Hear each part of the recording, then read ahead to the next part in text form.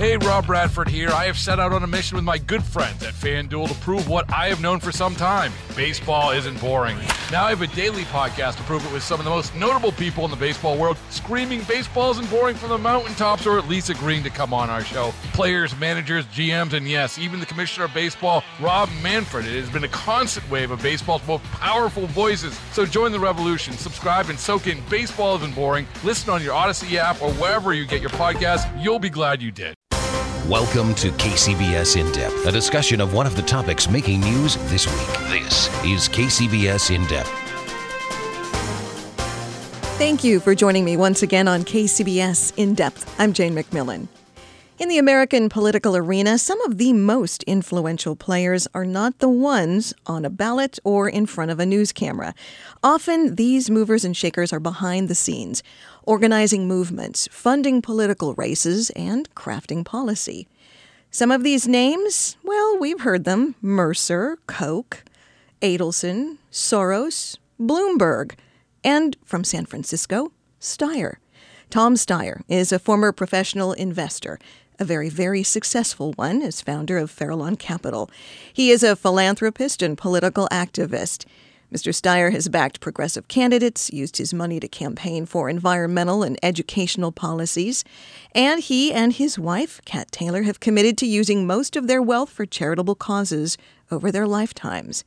In 2013, Tom Steyer founded Next Gen Climate to advocate for policies to deal with climate change and social justice. This year, the organization's name has been changed to Next Gen America.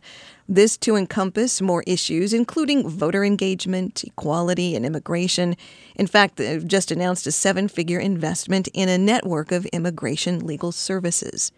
Tom Steyer's activism, political and financial heft put his name into conversation when talk turns to elected office, too. Today on In Depth, we get to know him a little more. Tom Steyer, thank you so much for coming to In Depth, and welcome. Jane, it's great to be here. Thank you. Next Gen Climate, very well-known organization, emphasis on clean energy, clean water, addressing climate change, promoting candidates that were also interested in that. But recently, Next Gen Climate has become Next Gen America. Why? Well, I think if you go back to our mission statement is to act politically, to prevent climate disaster, promote prosperity, and protect the fundamental rights of every American. And we felt that since we're dealing with a broad group of issues, to brand ourselves as strictly climate was actually inaccurate. For years, we've been working across a suite of progressive issues, and we felt that our name should reflect that. Obviously progressive. Would you consider yourselves nonpartisan, though? Is it more the issue than the party? We are very much issue-oriented. We are very much driven by our values. But I think that we have exclusively supported Democrats because we have yet to find that there's never been a close call in terms of who we're supporting between the parties. I noticed that on your website, and as you rolled out Next Gen America, that there is a lot of anti-Trump. Is President Trump the rallying point that you see for getting more people involved? Is being against what the current administration stands for and is doing, is that kind of the rallying cry, or is there a broader push for movement progressively in favor of something? Yeah. Let me say this. From the minute he got elected, we understood that the threat that this administration and this president pose to the health, the safety, and the prosperity of every American. So we have been proud members of the resistance from November 8, 2016. But I don't think that's nearly enough. I mean, the fact of the matter is we have been working for a vision of a better America for everybody the entire time, and that's really what we're for. It's not just that this administration does so many bad things. It's they don't do the good things that are obvious that would make us all so much better off, and that is what we want to make sure Americans know, that it is not rocket science to understand how we can have a cleaner, healthier, more prosperous future. There's got to be an engagement of the public, no matter what movement takes place. So I want to kind of go back to that idea of what is the rallying cry? What's the intersection in issues that you think will mobilize people regardless of their current party affiliation or ideology, that there are some basic issues of just health, wellness, fairness? Well, one of the easy ways for us to organize this, in my mind, is to look at the budget. And because how people use money has a lot to do with where their values are. So one of the things we deeply believe in is, for a prosperous, just society, we should be investing in Americans, that we should be investing in education. We should be investing in the health system. One of the things in Trump's proposed budget, that he was going to take away free lunch from poor kids.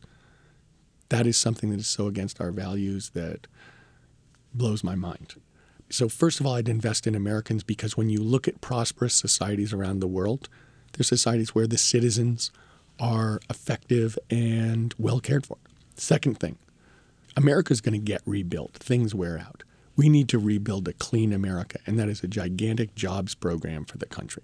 We have to do it. We have to do it for environmental reasons. We have to have cleaner air.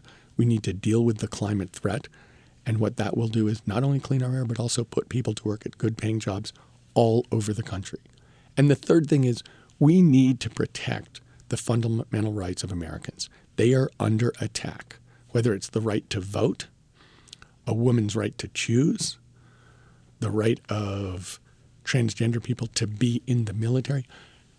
There is a concerted attempt to go after people who are not in the group of people supporting this administration. How do you and your organization, and you as an individual, a philanthropist, an activist, what's the magic key to getting these messages through to the American public? Media doesn't help. We tend to be headline oriented. There are great journalists out there, but it's in this society, it's hard to get past a soundbite. It's hard to get past a short clip of something. And these are all complex issues. What we really believe in is grassroots and the broadest possible democracy. So if you look at what we did in 2016 and what we're trying to do in 2017 and going forward, it is to enable Americans to be informed on the issues, to be engaged in our democracy, to participate in our democracy. So if you look at 2016, what did we do? We registered 807,000 Californians. With 8 partners from organized labor, we knocked on 12.5 million doors and had 2.5 million conversations. And those conversations were about the issues. Were about economic justice, environmental justice, racial justice, schools. We turned people who had been sporadic voters, who'd voted between 25 and 50% of the time, into people who voted 2/3 of the time. So what we believe in is traditional American democracy, citizens talking to citizens about the issues that matter most to them, so that we get the broadest participation and the best answers. That type of grassroots, any type of movement still has to reach across political ideology. Are these voters who would already have likely voted progressively and who were just staying home? Or are these voters who can be convinced on the basis of an issue rather than ideology or a D or an R next to their registration? Well, what I'd say is this. We believe in register, engage, participate. We are doing a huge program in 17, and we'll continue doing in 18, and we did it in 16, called Next Gen Rising, which is to go onto college campuses. We're determined to be half of those be community colleges, but also to do as much organizing in the same states for young people who are not going to college. So what we're doing is talking to citizens about the issues they care about so that they will be engaged and see their participation in the political system in voting as being not just something that they'd like to do, but something that's important as to who they are. So when you talk about, are we trying to persuade them of what we believe? Actually, what we're doing is giving them information so they can think things through in their own way, but they understand our political system depends upon the participation and the activity of citizens. You can't not vote. If you don't vote, your opinion doesn't count. It's getting hard to vote in some states. It's already hard to vote in some states. And the Supreme Court is going to look at gerrymandering. You hopeful about that? Very. Listen, the third thing I said to you was we need to protect the fundamental rights of American citizens. There's no more fundamental right of an American citizen than to have his or her ballot be counted. The Republicans have systematically attempted to take away the franchise from people who they don't think will vote for them. And that seems to me to be something that is deeply unpatriotic and anti-American, and we are absolutely opposed to it. Why do you think, since it is such a sacred opportunity to vote, why aren't people doing it? Why, especially young people, why aren't they doing it? Well, the so-called millennial generation under 35 is the largest age cohort in the United States, including the baby boomers. So to the extent that they participate at the same levels as other age cohorts, they become the most important group in American politics. They tend to be quite knowledgeable about the issues. They, in fact, tend to be very passionate about a lot of issues, and they tend to be very progressive. You know, I think 83% of the people want to vote for somebody who's going to push forward on a clean energy agenda, for instance. 75% of them want to push for somebody who is pro-choice. The question is, why are they participating at such low levels at the voting booth? And we believe that the answer to that is that they don't fully trust the system, or they don't trust the system at all. They think the system, the American political system, the parties, are corrupt, and that they are not listening to them, and that their vote, in effect, is something that they are suspicious about. There's a phrase we believe in: young Americans want a country that lives up to their values. If they don't think you're being sincere, if they think that you're trying to trick them or being hypocritical, they turn off immediately. All right, what's the answer? Finding better candidates, encouraging young people to start running? Is it a little bit of a cop-out to say I'm not going to participate because I don't trust the system? To get into it, to change it, do they see that they need to step in? They're very skeptical. We did a poll at the time of the Democratic National Convention, and we asked who is more popular, Hillary Clinton, Donald Trump, or Lord Voldemort. Voldemort did well. That's all I can tell you. Oh, gosh. So a lot of what we're doing when we talk to young people is to talk about issues, but also to talk about how important it is that they step up. You ask what is necessary. What is necessary is to get rid of the corruption and the corruption of money in politics. I'm so glad you brought that up. That was my next question. Your opinion on Citizens United, your opinion on money in politics. You are one of the few people in the nation that have the ability to utilize sums of money, big sums of money, to help forward causes. And so as someone with those resources, you still feel that money in politics is the big problem. I don't think there's any doubt about it. I mean, if you look, we're absolutely opposed to the idea that corporations or special interests are allowed to put unlimited money into politics, because that is distorting our political system, and it is also causing people to believe our political system is corrupt, because it is. And we understand the idea that my spending money in politics has a certain irony to it. So let's just deal right up front with that. I've tried to make 100% sure that nothing I do benefits me.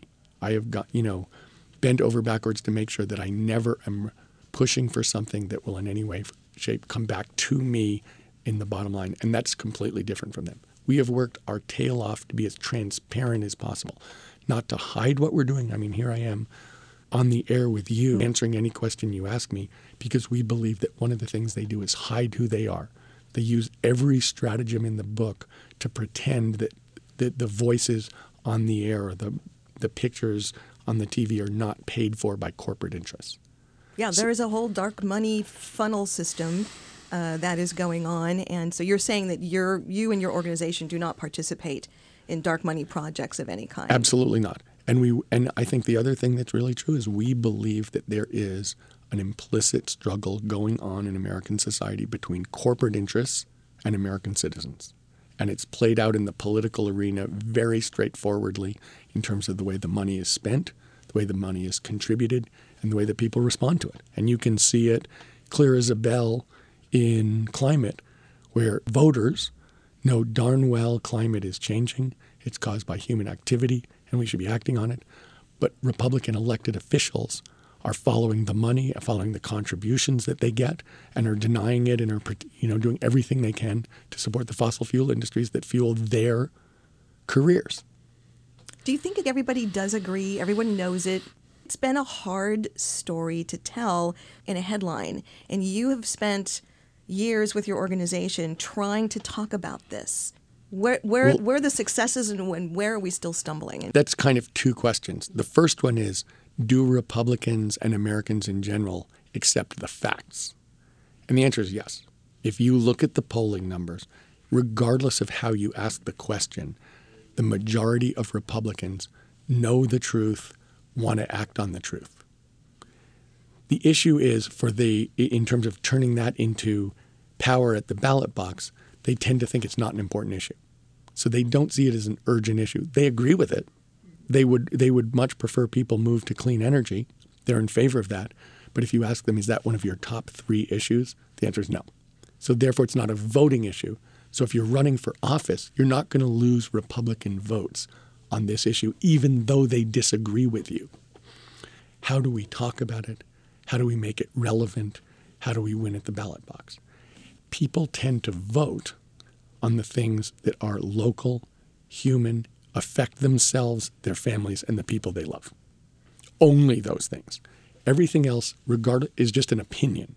Those are the things they vote on. So when we talk about energy and climate, we talk about the ability to rebuild a clean America and create millions of net jobs. This is an absolute fundamental premise of clean energy, is that it will employ people around the United States in good paying jobs. And it's important to go to the community. As I say, 35 specific jobs in your community beats 2 million net jobs in the United States somewhere. It's clean air. In California, almost 10% of the people in California have asthma. Disproportionately kids. If you have asthma, you can't go to school. You can't go outside and play. Your life is deeply affected. That's a voting issue. If you're a parent and you see your kid not being able to have a normal childhood, that's a voting issue. So when we talk about climate, what we really bring it down to is the human impacts, the ability to put people to work, the ability to clean the air, the ability to have a healthier, more prosperous society, which is what we all want. If you're just joining KCBS In Depth, my guest today is Tom Steyer, former professional investor, philanthropist, political activist, founder of Next Gen America. I'm Jane McMillan. Did California the extension of the cap and trade, did that go far enough? I know that you and your organization were behind extending that. Happy the governor did it. Does it go far enough, though? So from the very beginning, we knew that cap and trade by itself was not the right way to go. We said from the beginning there has to be a companion bill that pushes clean air in poor communities for disadvantaged kids. So when you say, did it go far enough? It was a good step forward. We knew that there would be compromises from the beginning. And I think the governor was very realistic about that from the beginning. And we were too. The question that we asked was not, is this the perfect bill? Is this the last bill we'll ever have to pass? The question we asked is this a step forward? Given the political realities of 2017, can we do better than this? And is this better than nothing? The answer is, I don't believe we could do better, and it is much better than nothing, and so we were strongly behind it. Can local entities, can states who want to continue to participate in the Paris Climate Agreement goals without the administration keeping us as a nation in, if we talk about the issues at the voting booth being local, is this where action on climate change will really take place? Is the loss of national leadership on this issue on the global stage right now going to damage us to the point where we can't catch up? The loss of federal leadership on energy and climate in the United States of America has already damaged us. Right? It's damaged us on a number of fronts. How much can local and state governments fill in that vacuum that the administration has created in terms of leadership? So let's go back and say, what is the goal of changing society so we can have a clean society and can actually deal with the climate threat? I normally think of it as clean up energy generation, electrify everything, dramatically increase energy efficiency. Those 3 steps. So when you think about clean up energy generation. That means getting rid of coal, getting rid of fossil fuel generation. A lot of that is done at the state level. Electricity generation is done at the state level. So that, yes, California can say we want to be 100% clean energy by 2045. And that has nothing to do with what Washington, D.C. has to say. The difference is California can't say to Michigan, you're going to have to drop your coal usage over the next 10 years. So a lot is lost there. The second question is electrify everything. We have a right to push a lot of rules in California for building codes, for how many EVs electric vehicles they're going to be. To some extent, we can push on that. But once again, we can't compel other states. And in general, we can't set the rules for miles per gallon in the United States of America, which the Environmental Protection Agency specifically can do. And the last point is this. The President of the United States has famously a bully pulpit, the ability to set the agenda for the country, to say, this is what matters. This is where we're going. This is what we care about. So that everybody making decisions around the United States kind of goes, okay, I'm going to make my decisions based on that direction. And it's very hard to, I think Governor Brown has truly done an incredible job of trying to step into that void. But the fact of the matter is there's nothing that replaces a president of the United States pointing the way and giving direction and based on the values of who we are. So yes, it's been bad to have a president who's trying to figure out how to turn loser fossil fuel industries back into winners. That is not helpful. And we've obviously lost leadership around the world. It's very obvious. And the question will be, can the states working together enable us to keep going fast enough, particularly in terms of building businesses and creating jobs, so that when we get a new administration, we won't have done what you said, which is to lose leadership in the world. Well, and the time, the sense of time, I think that's a tough thing for a lot of people for a lot of us to wrap our heads around is this huge thing called climate. And what is the time spectrum that we're looking at and trying to sense, how much time are we losing? How much time do we have? And let's face it, we're all basically procrastinators. Few of us look down the line and say, I should floss my teeth an extra time today to save my 70-year-old teeth down. So to look at climate until we're faced with the reality of it, which we are now, we're starting to see it. But so that the sense of urgency is a hard sell. Absolutely. I think that when I think about this problem, I think about it as a race, and it's kind of a race between what we do and what nature is doing. And we have to beat nature. So if you say, well, we're running faster, that's only interesting if we're running faster than nature. We are doing a better job than people predicted 5 or 10 years ago.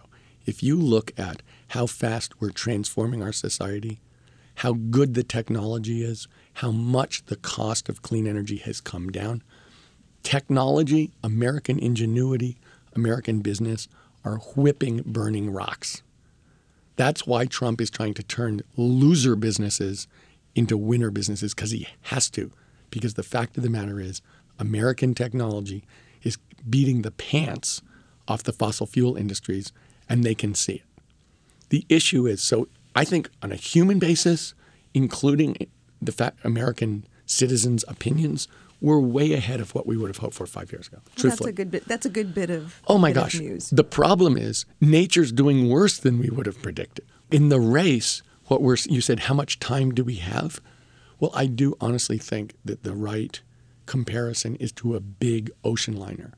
When you have a big ocean liner going, you can't put the brakes on the way you can in a car. So you just keep going. And what we're seeing in nature is things are changing faster than any scientist predicted, which is predictable because scientists are very scared about fear-mongering. They're very scared about getting attacked. I always say, if you're a scientist and the correct answer is 10, and you say 8, and then it turns out it's 10, people say, Jane is so reasonable and responsible. It was 10, but she didn't want to overstate. But if you say 12, and it turns out to be 10, they say, Jane, she's always been an exaggerator. She's always been a hypester. So there's an inherently conservative attitude amongst scientists. And that's what we're seeing is their prognostications, their predictions have underpredicted what's happened, and that's continuing to happen. And we are at grave risk. The issue is there's two sides to this coin. We have both an incredible threat and an incredible opportunity to use this to transform our society into a more prosperous, healthier, and more just society. But the problem is our administration's trying to go the exact opposite way. I can't let you go without asking if you have political aspirations, if we're going to see your name on a ballot sometime, if Dianne Feinstein decides not to run for re-election in the Senate, and everyone was kind of wondering if we'd see your name on a gubernatorial ballot. What do you think? I don't know. What I do know is this. I will do whatever I can to stand up for a vision of a more progressive, just, and prosperous United States and California. And so I will do anything that I believe that will be the most effective in pushing that forward. I'm completely dedicated to that. And so if I think that the way to do it is to run for office, then I will definitely do that. But I can tell you that what we have believed in are building these grassroots organizations. We believe really strongly in the idea that we need to reframe the issues, that the Republicans have very successfully misframed issues and repeated those statements, which we consider to be absolutely inaccurate, unfair, and dishonest 1,000 times until people accept them. And I am absolutely determined to work as part of the group to reframe those issues. And I'll give you an example. The Republican Party has successfully convinced Americans that government is bad, that a popularly elected democratic government is bad. And the famous line was Ronald Reagan's. The scariest words in the English language are, "I'm from the government and I'm here to help."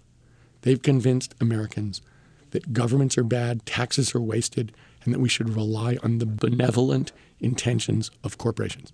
Those are all lies. Absolute lies.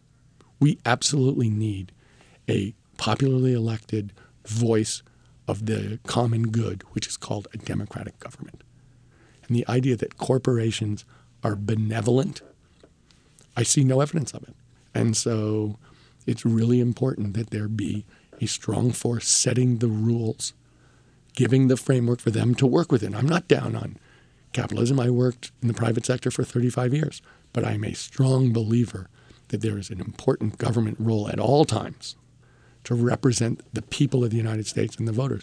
And it's not been done well enough, and there has been a gross misstatement of truth in the idea that somehow we should get rid of the government and let the corporations run everything. That's a terrible idea.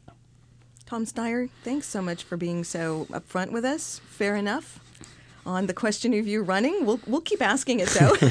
We'll keep asking it and look forward to hearing more. Thanks so much. Jane, thank you so much for having me on. So much fun. Tom Steyer is the founder of Next Gen America. We have a link to nextgenamerica.org on our website, cbssf.com. Thank you for joining us. I'm Jane McMillan.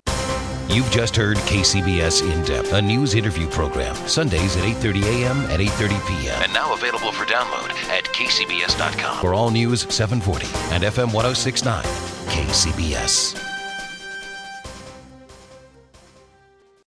Baseball is in full swing. NBA playoffs are heating up, and your NFL team is gearing up for training camp. Listen to the latest on the teams you love here on the Odyssey app. The biggest sports radio stations in the country, providing unrivaled local coverage of their teams, all in one place. Exclusive interviews with players, coaches, and team executives, streaming live and always available on demand. Stay in the know with your favorite teams right here on the Odyssey app.